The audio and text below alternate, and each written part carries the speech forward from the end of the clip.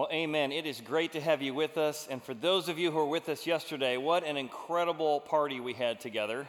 So if you weren't here, we had over 900 to 1,000 people on our property, golfing out into the lake. You'll see the little flags out there, listening to music by our student band, inflatables and food trucks. It was just an amazing time to have our community together and a chance to invite friends. I invited many friends who don't necessarily go to our church. First exposure to our church was getting just a chance to have a lot of fun together. So thank you for those who give financially so we can provide opportunities to reach our community. And thank you for those who served, because we needed all the servers we could get yesterday. It was quite a party and a lot of fun together. Well, today we are continuing in the book of Hebrews, and we are going to try and solve and tackle one of the great mysteries of the Bible. Who is Melchizedek? You're like, Gesundheit? What'd you say? Melchizedek? Who? We left off last week where our hope, our access behind the veil is tied directly to Jesus being our high priest. Let me remind you where we were last week. If we jump back, we started off with, let me reload here. I got the wrong slide up. Actually, I'm going to have you guys switch over and put my first slide up on the screen. So what happened is that we learned in Hebrews chapter 6 that the hope we have that is anchored in Jesus is steadfast because it's tied to our access behind the veil, where the forerunner has entered for us, even Jesus, for he became the high priest. Then he throws on, according to the order of Melchizedek. So look, he links forgiveness, access, and hope to our understanding of Jesus as high priest. To which you're like, sounds pretty good to me. Here's the problem. Anyone reading this letter would know that Jesus is undoubtedly unqualified by the Bible's criteria to be a priest, let alone a high priest. Jesus doesn't meet the basic requirements to be a priest. He's from the wrong tribe. You see, God set up that there were 12 tribes of Jacob, Jacob's sons, Simeon and Benjamin and Judah. Judah, if you came through the line of Judah, you could be Messiah, and Jesus was from Judah. But the only people who could be priests had to come from Levi. You couldn't be a priest from any other tribe. And Jesus is from the wrong tribe. Therefore, he cannot possibly be a priest. So all the access, all the forgiveness, all the boldness, all that stuff linked to his priesthood is in jeopardy today. What are they going to do? How are they going to solve this? Either the Bible is wrong about its criteria or Jesus really is not a priest. What do you do? If you remember from the book of Matthew, it says, the book of the genealogy of Jesus, son of David, the son of Abraham, who begot Jacob, who begot Judah, and Judah begot Jesus. And yet we hear in Exodus and Numbers very clearly the priesthood, you have to be related to Aaron and his sons. And among the Israelites, it's only the Levites who partner with Aaron and his sons to do the work of the priesthood. How are we going to solve this insurmountable problem? Is Jesus not qualified to be a priest, and therefore we lose all these benefits? And yet our writer is going to say that you can have confidence that he's not only Messiah, but the priest that gives you access to the very presence of God, because he's not from the priesthood of Levi. He's from a much better one. The priesthood of Melchizedek. How is he going to do that without making the requirements of the Old Testament fall apart? He's going to give us 4 comparisons. And he presumes so much knowledge that I'm going to take 2 weeks to cover these 15 verses because it's mystery upon mystery upon mystery. So first, the timeline. And his main point's going to be that Jesus is from a priesthood that predates all the other priesthoods. Quick little timeline. Abraham lives about 1900 BC. So the story from Genesis is telling what happened about 1900. Moses, who writes Genesis, Exodus, Leviticus, Numbers, and Deuteronomy, is in 1500 BC. King David will show up in 1000 BC, and Jesus will show up at 0 to 33 AD, and the book of Hebrews is written in 50 to 100. Okay, so keep in mind, those are the main sections of history we're looking at today. So let's start with Abraham. In Genesis, we learn that there's a city called Salem, and here in Salem is a man named Melchizedek. And he is at a worship center for God El Elyon, God Almighty. And Abraham has just finished a big battle against the people who kidnapped his nephews from the city of Sodom and Gomorrah. And he's made his way back celebrating the victory, all this bounty, all this blessing. He comes to Salem and he meets Melchizedek, the king of the city and the priesthood of the worship center, who gives him an incredible blessing. And that's all we hear about Melchizedek. That's it. For about 900 years. Tick, tick, tick, tick, tick, tick, tick, tick, tick. We now get to 1000 BC, King David. He has now moved the capital city of Jerusalem. It's now become the capital of Israel. Salem is now called Jerusalem. And he's writing one day about the Messiah, and he says, "My Lord said to my Lord, sit at the right hand of God. I will give everything to you." And then he kind of throws in this line, "Oh, and by the way, Messiah, of course we know you're from the priesthood of Melchizedek." We haven't heard about the guy for 900 years. And now it's mission critical to understanding the Messiah. Then we don't hear about it for another 1,000 years. With one small exception. When we discovered the Dead Sea Scrolls in 1940-ish, it told of a time about 150 BC that a group of Essenes were copying their notes about the Bible, but they also copied their commentary of them trying to figure out who Melchizedek was. And so there's a particular scroll called the 11Q scroll, Melchizedek, where they determined, I think Melchizedek is a spiritual being, maybe the head of all of God's angels. That's who he is. Then the next time the Bible mentions Melchizedek is in the book of Hebrews, where he spends chapters after chapters saying, yep, Jesus is our forever priest. Yes, he's from Judah and not from Levi, but that's okay, because he's tied to the forever priesthood of Melchizedek.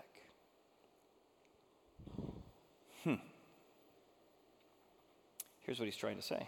Let's go back to the passages. So here's all the Bible we have on Melchizedek in the Old Testament. Melchizedek, the king of Salem, he brought out bread and wine. How interesting is that? He offers communion to Abraham. He was the priest of the Most High God, and he blessed Abraham, saying, "Blessed be Abram of God, God Most High, the possessor of all heaven and earth, and blessed be God Most High." And Abraham is so struck that God would bless him and think of him and provide for him, he tithes 10% of what he has. First time tithe is mentioned in the Bible. 900 years go by, and we get to David. "The Lord said to my Lord," why are there two Lords? I thought we believed in one God. We do. It's like God said to another God, who are really the same, "Sit at my right hand until I make your enemies a footstool. The Lord shall send the rod of your strength out of Zion. Rule in the midst of your enemies, for you are a priest forever, according to the order of Melchizedek." Gesundheit. There it is again. Here's what he's saying. Hey guys, you're worried about what Moses said about Levites and priests and all those qualifications. And you're worried that Jesus doesn't tie himself back to Moses and doesn't tie him back to one of Abraham's descendants, Jacob. Jesus got something better than that. Jesus is tied back to a priesthood that predates all of them. A superior priesthood, a permanent priesthood that traces all the way back to the time of Abraham, before we even had the law, before we even had those qualifications. That was a temporary priesthood. He comes from the permanent, predated priesthood. So he simultaneously affirms the Bible's predictions and shows how Jesus was from something better that the Bible also affirmed. So that's our first comparison. Second comparison, the city of Salem. And here his point is going to be that Jesus is the predicted provision of God, that God made it so clear so you could know for sure where to find forgiveness and how to find the one sent from God. How does he do that? Well, he's talking here in both Hebrews and Genesis, and he says, this Melchizedek was the king of Salem, the priest. He's a priest king. But specifically, he's mentioned to be the king of Salem. So cities in those days were built up on a hill. They were called tells. So you would go up on the tell and build a city so you could fortify it. So this city was known as Salem. Abraham has just returned from battle. He makes his way up to the top of Salem.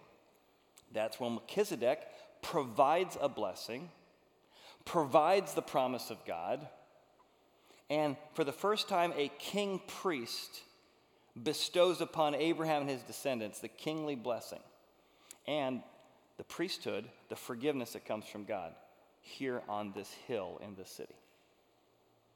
Abraham doesn't have any kids. This is a reminder God's going to keep his promises. He's going to have kids, and he's going to have opportunity. A few years later, Abraham has a son. His son's name is Isaac.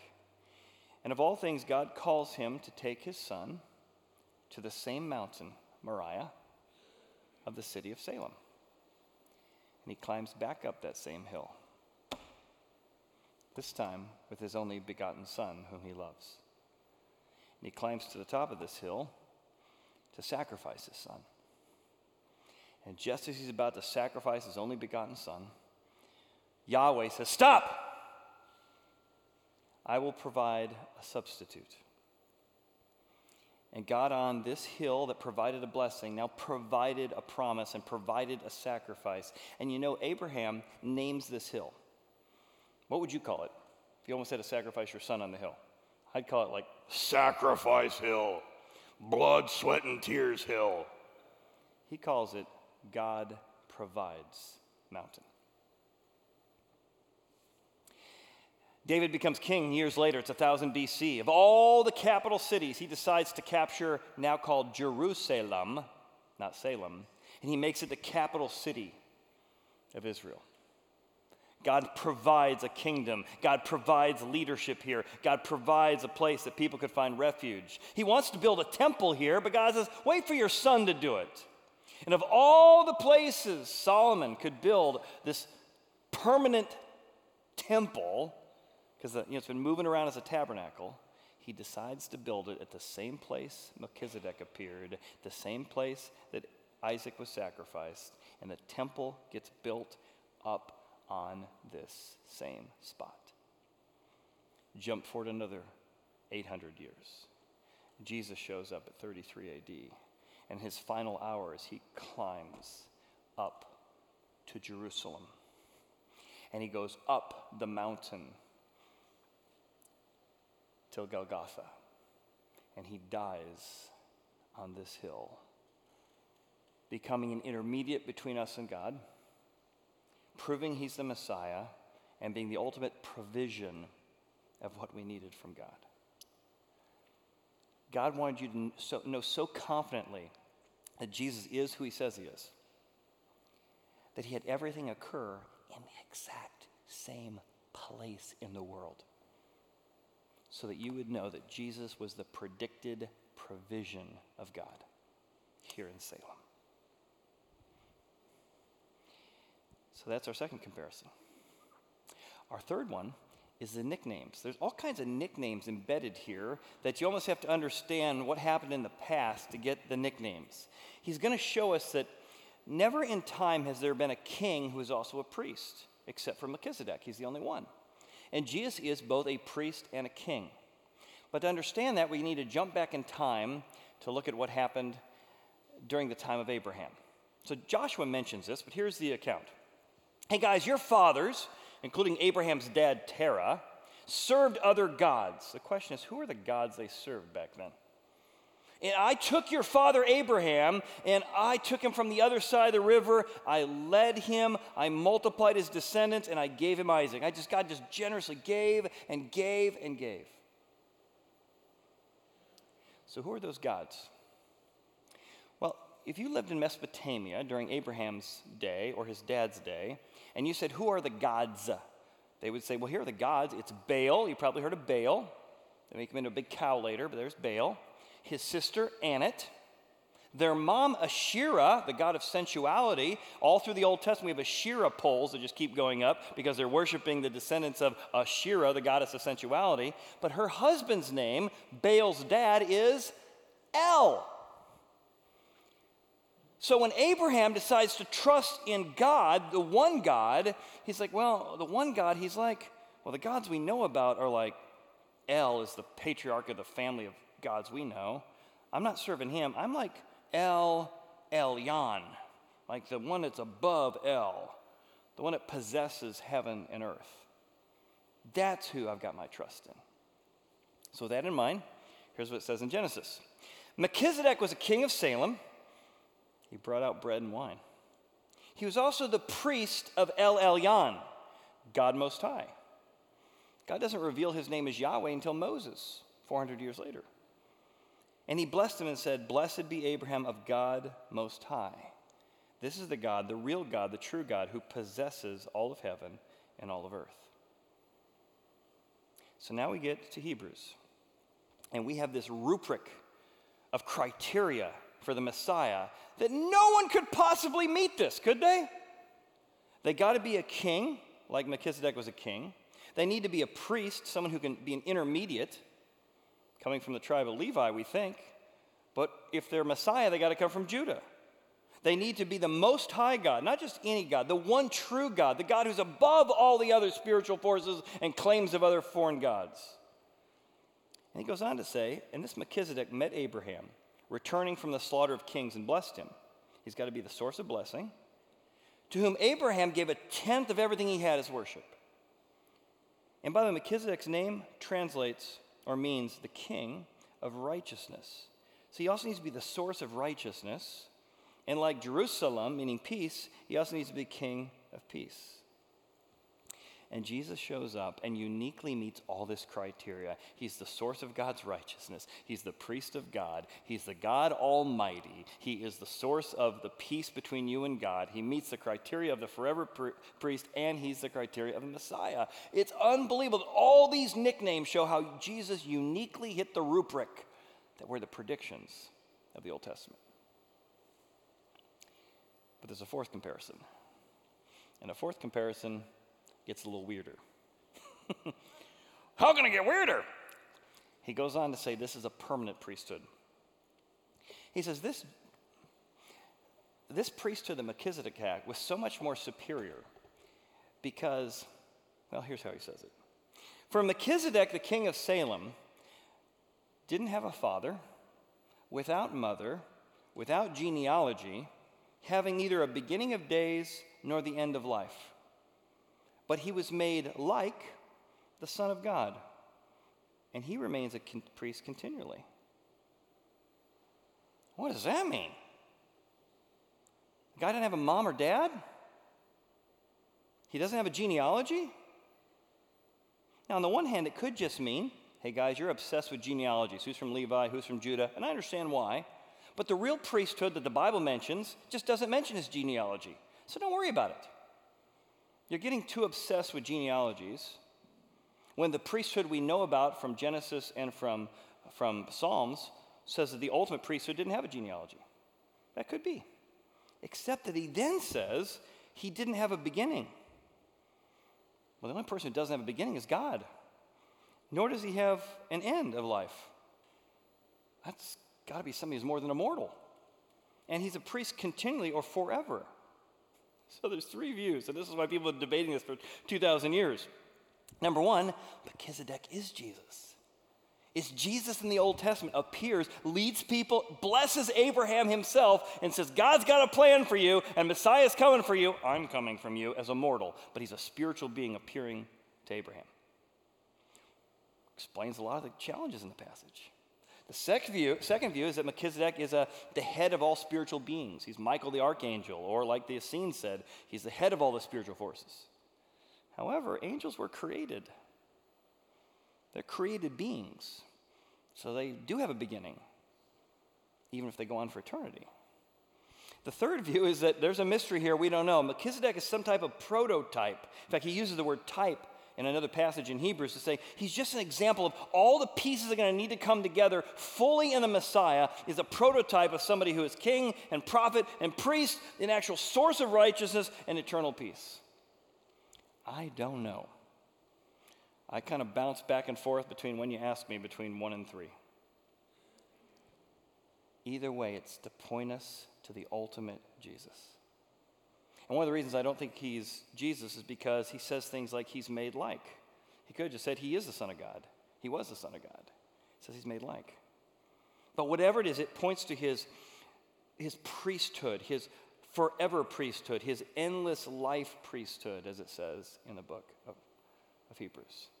All right, so all that to say, what's his point? Here's his point. Here's what he's been saying. Jesus is the permanent, perfect, predicted priest king that predated everything in the past. That's a lot of P's, by the way. We don't do that very often. And because of that, your hope is anchored. Your forgiveness is anchored. Your access behind the veil is anchored to the worthship of Jesus. And when you recognize how much he's worth, the natural response is worship. That we would do to God's promises and his ultimate Melchizedek what Abraham did when he met Melchizedek in Genesis. We worship by giving. Here's his application. It's 2 of them, actually. 1, guys, I want you to give generously to God who gave generously to you with permanent promises. When you understand the promises of access, the promises of hope, the promises God had, you are so overwhelmed by that, you just overflow with worship that God gave you permanent promises. And he's so generous to you. The first time the word tithe is used is in Genesis because he's so overwhelmed with worship, he gives in worship in response. Here's how the writer of Hebrews says it. Indeed, those who are of the sons of Levi, who received the priesthood, they received something from God. They had a commandment to receive tithes from the people, according to the law. That is, from their brethren. But he whose genealogy is not derived from them, Melchizedek, he received tithes from Abraham. And he blessed Abraham, and he gave him the promises. Now here's what he's saying in a rather wordy way. Abraham shows up to Melchizedek, the ultimate priest king, and he is so honored that God has given him a blessing, that God has been so generous to him, that God has provided for him, that he's so thankful to God that he pours out tithes to the priest of the local worship assembly as a way of saying, thank you, God, for giving me these promises. So you give to the priest king, Melchizedek. Moses then shows up and says, in the same way, we, the people who are not priests, are so overwhelmed by God's provision of Passover, overwhelmed by his promises of grace, his promises of being with us, that we give a tithe to our local priests at the local assembly, the priesthood, as a way of worshiping, saying thanks to God for what he's done for us. So that's what he just said there. And this is why giving is worship. You're so thankful to what God has done with these permanent promises that you pour out generously your worship through financial giving to the worship center God's called you to. A couple weeks ago, we were going through this real tough stuff, in Hebrews, and we're having a great time trying to untangle these mysteries. A guy came up after the service, said, Chad, can I talk to you? And I said, sure. He said, I can't tell you what God is doing through this series of just freeing me up to find grace and Jesus and not live by the law. I said, that is so awesome. He said, this is a very special place, Horizon is. I said, well, thank you. I feel the same way. He said, between my small group and what I'm learning on Sundays, I'm changing. I'm becoming a better husband. I'm becoming a better father. He said, but there's one thing I struggle with. I said, only one? Wow. He said, well, okay, one big one I struggle with. I said, what's that? He said, I really struggle with giving financially. I said, oh, yeah, it's all right. A lot of people struggle with that. Just, let God continue to grow you. He said, well, 6 months ago you said something. I thought, wow, he remembered something I said 6 months ago. I don't remember what I said 6 months ago. What did I say? He said, 6 months ago you said, when it comes to giving, start small and give big.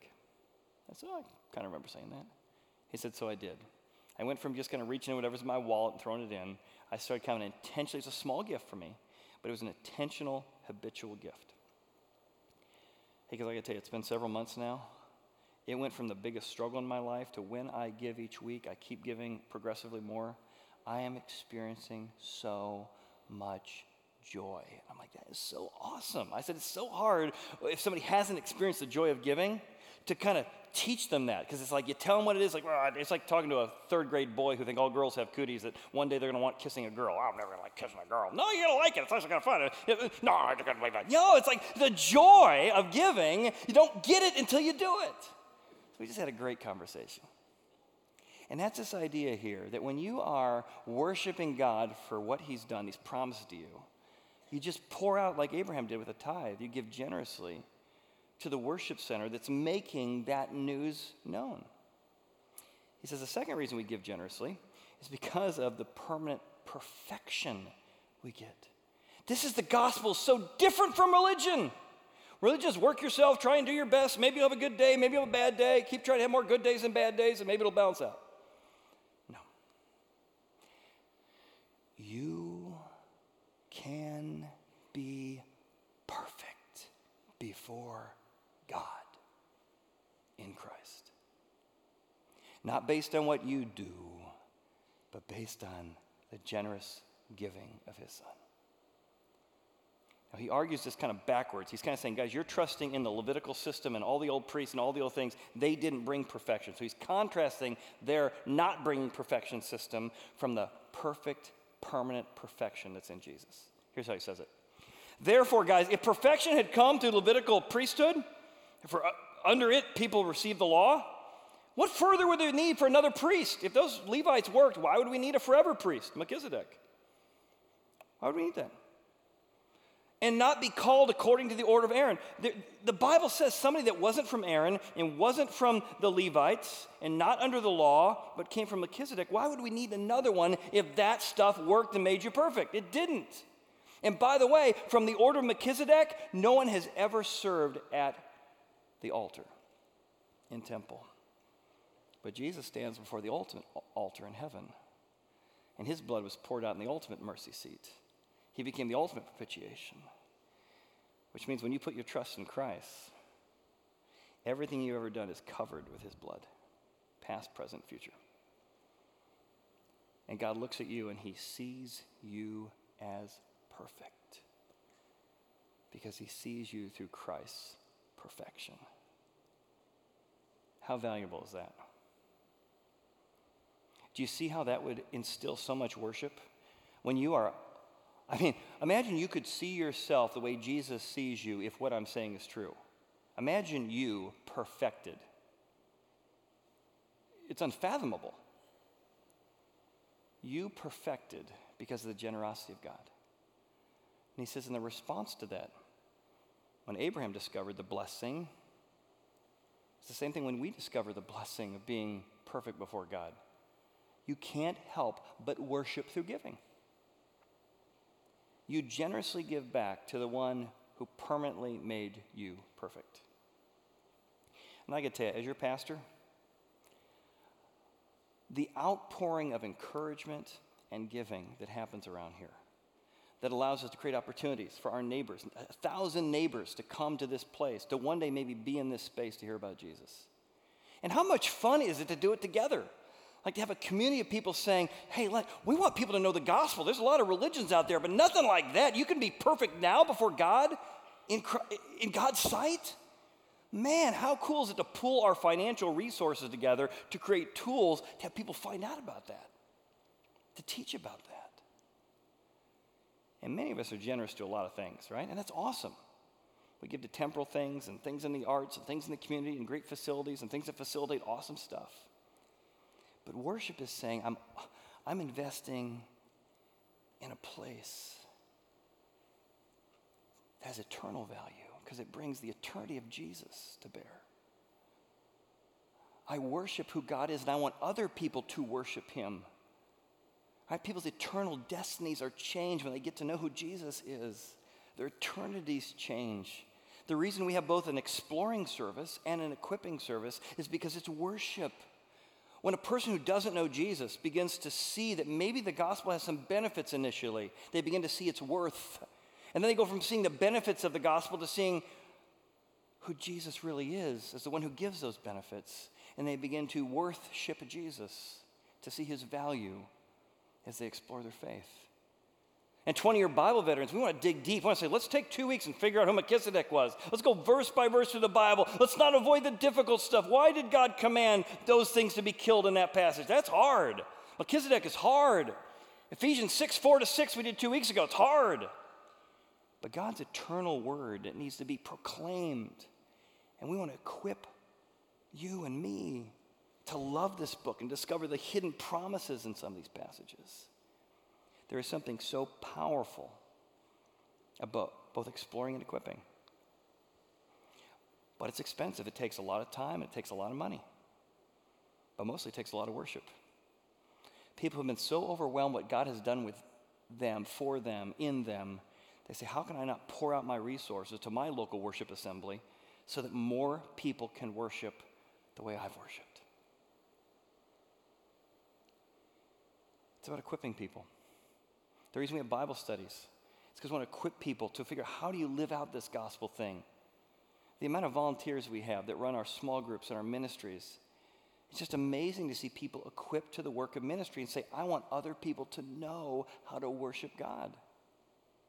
Remember 2 years ago we were raising money to put cameras in place? Remember that? Who knew COVID was going to hit and it would be the way in which we were a church for the next 9 months and everything was in place? Because you chose to worship through giving so we could have things that facilitated services. More than that, God has done an amazing thing through the giving that you did 2 years ago. In fact, they sent me a map. Here is the number of people who are now listening and watching right now as we speak every weekend all over the country. All those dots. People who are learning how to explore. People who are learning how to be equipped in verse-by-verse Bible study. The worship of this place, well, not the worship of this place, but the worship that's coming out of this place toward Jesus is now being impacted by people all around the world. In fact, many of you are probably watching right now online, and you're saying, yep, that's me. I'm that dot. I'm up in Wisconsin. Up, I'm over in Nashville. I had a guy called me this week. He said, Chad, we came to Horizon about a year ago. God really did an amazing thing in my life. I'm going through an incredibly difficult time. I live in Nashville now. My son and I, every week we watch services online. I said, that's great. How old's your son? 25. He said, we just find that what God is doing through the services in our life is powerful. Would you be willing to baptize me? I'm like, well, I'm not coming to Nashville anytime soon. He's like, no, I'll drive up. So they're driving up next couple weeks. We're going to baptize them out in this place. People worshiping all over the country. Because of the giving we did here to worship, we created tools, facilities, and tents so people could feel comfortable outside during COVID, and even now. It's all worship. It's worthship. We want more and more people, as they come to Christ, to see the worth of him. And we try doing it incredibly effectively, right? We want to be efficient and productive in how we do the work. And so if you look at our church, about 14% of our workforce, about 250 volunteers are needed every weekend. On cameras, with children, as baristas. We even have a volunteer here that makes cakes for people's birthdays. You know who you are, and we appreciate you. We're about equipping people in small groups, equipping people in ministry, teaching people how to give financially here, near, and far as they work with interparish ministries and go down to City Gospel and go on a trip with our partners at back-to-back or Belize mission partners and medical partners, and they get down there and God inspires them to be even more generous to other areas that God's prompting them to be. We feel like the more we can steward and have the staff equip the saints to do the work of ministry, the more God is worshiped. So again, it is so much fun to be part of a community that's helping facilitate worship. I don't know how many of you watched the Olympics, but one of my favorite stories in the Olympics this year was from one of our swimmers. I don't know how many gold medals he has now, Dressel. And one of his first gold medals, he's running this individual event, he's swimming it. He gets to the end, and sure enough, bam, he gets the gold medal. And he's standing up there, they're playing the American anthem, and he puts the gold medal over, just a sign of years of work and discipline and triumph and victory. But then the audience was shocked that he took the medal off. He walked down the stairs, and he walked over to the bleachers where his teammate Curry was sitting in the bleachers, and he says, "This is for you." And Curry put a medal over his neck that somebody else had earned. Now, to understand why, in order for Dressel to compete in his individual event, he also was on a relay team that was trying to qualify at the same time, and he couldn't be there. So Curry had taken his place in the qualifying event. And because of what Curry had done, this team now qualified for the relay event, which Dressel then swam in Curry's place and won another gold there. And in this, we see such a powerful picture of the gospel in two ways. While we're sitting in the stand, not living up to our own standards, Jesus, who won the race on our behalf, takes off the gold and says, "Come here. You are perfect in me." And like Curry, when we couldn't qualify because we were too busy or we were too distracted, Jesus took our place in the race. So we qualified for the finals, not based on what we do, but based on he did. Based on what he did. You know why we worship? You know why we give of our gold? Because we receive the ultimate gold medal from Jesus, the author and perfecter of our faith, who ran the race before us and qualified on our behalf. Let's pray. Father, thank you for this mysterious and strange and wonderful mystery that is Melchizedek. Thank you so much for your permanent promises and your permanent perfection. Fill our hearts up with so much worship that we can't help but grow in our worship through music, grow in our worship through teaching, grow in our worship through prayer. But God, may we be a congregation that grows in our worship through tithing and giving financially as well. That we would be as generous to others as you have been to us. In Jesus' name. And everyone said, amen. And believe it or not, we only covered half the mysteries of this chapter, so we're going to finish the rest of them next week. We'll look forward to seeing you for Hebrews chapter 7, 1 to 15 again. Thanks for being here.